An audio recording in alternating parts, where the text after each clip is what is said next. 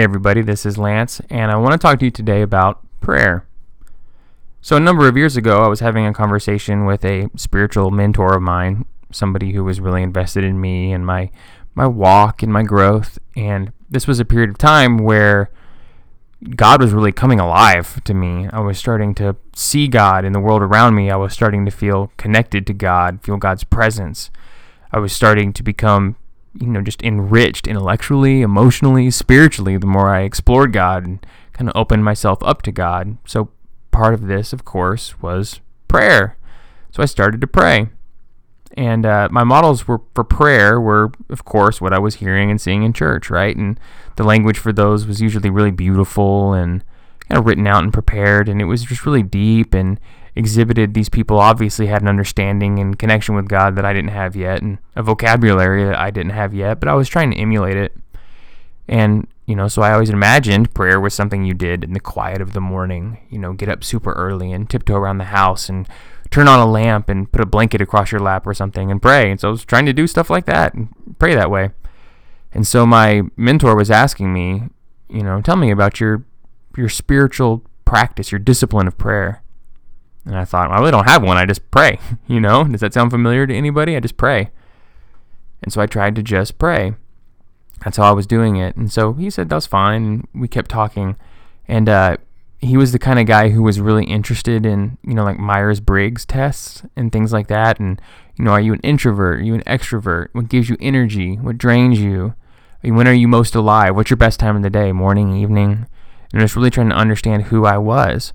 And so we were talking about those kind of things. And I'll never forget, at one point he circles back around and he says, you need to make sure that your prayer practice is deeply rooted in who you are, right? It's not somebody else's prayer practice.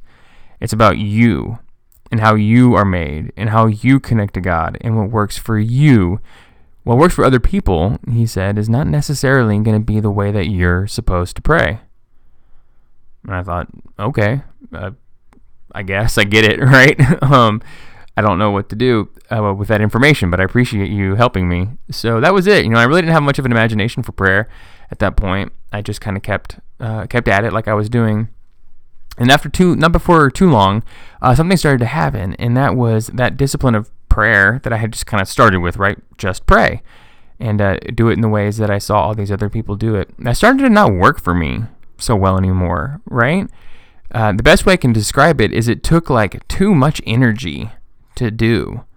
It was the kind of thing where it was really hard for me to get up early and do that, right? I'm a morning person, but for some reason, when that was the first thing to do, it just didn't really work or happen for me.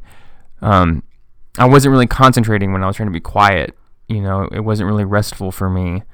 In all honesty, I had this feeling of like wanting to cut it short. And I was thinking like, oh man, am I a bad Christian? Am I not really committed? I should be doing better. I should be doing better. I was really hard on myself through all that. And then I started to think about the words of that mentor. This is months later. And I started to think, well, maybe I'm just not praying right.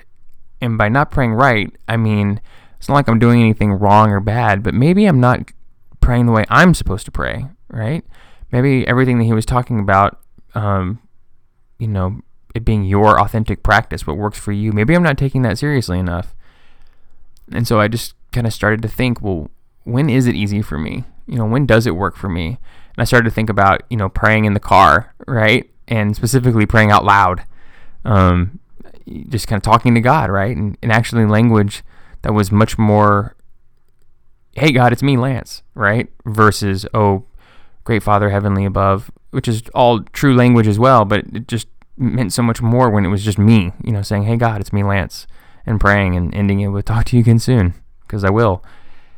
And I started to think about, how much pleasure I took just getting up and moving and walking around the neighborhood. That's always been a big practice of mine.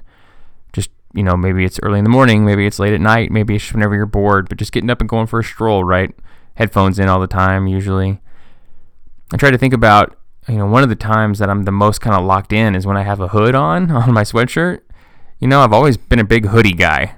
I don't know what that is about me, but I've always really loved wearing hoods and hooded sweatshirts and have the hood up all the time.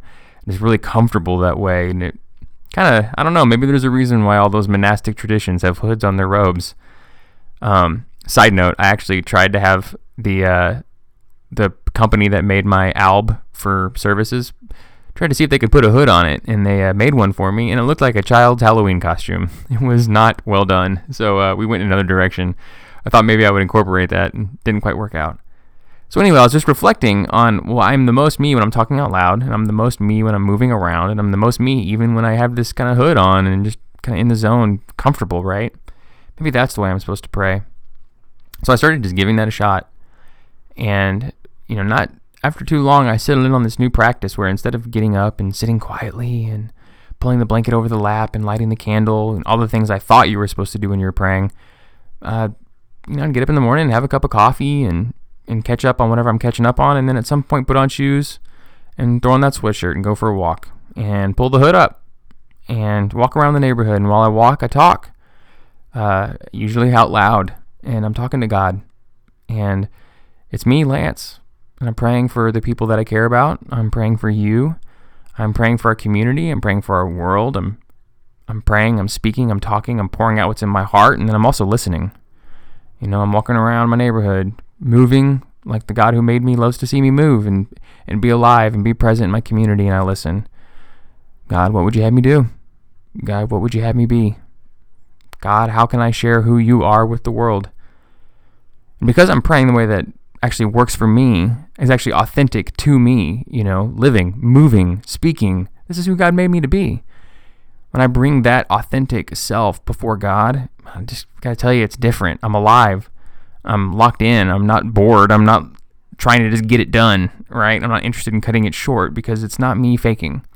It's not me putting on someone else's practice. It's me being me. So let me ask you, what's you being you? Are you a quiet person? Are you a meditative person? Are you a person that seeks stillness and sanctuary? Are you a mover and a shaker, right? Are you someone who can't sit still? Are you someone who likes to talk out loud? Are you someone who likes to journal? Are you someone who likes to color? Are you someone who likes to read? Who are you? And how can you be that authentic you doing the most important thing you were made for, going before your God? How can you be you? I want you to think about that. I want you to try some new things out. I want you to explore who you are and who you can be when you do the most important thing in the world. And that's talk to your God. God bless y'all.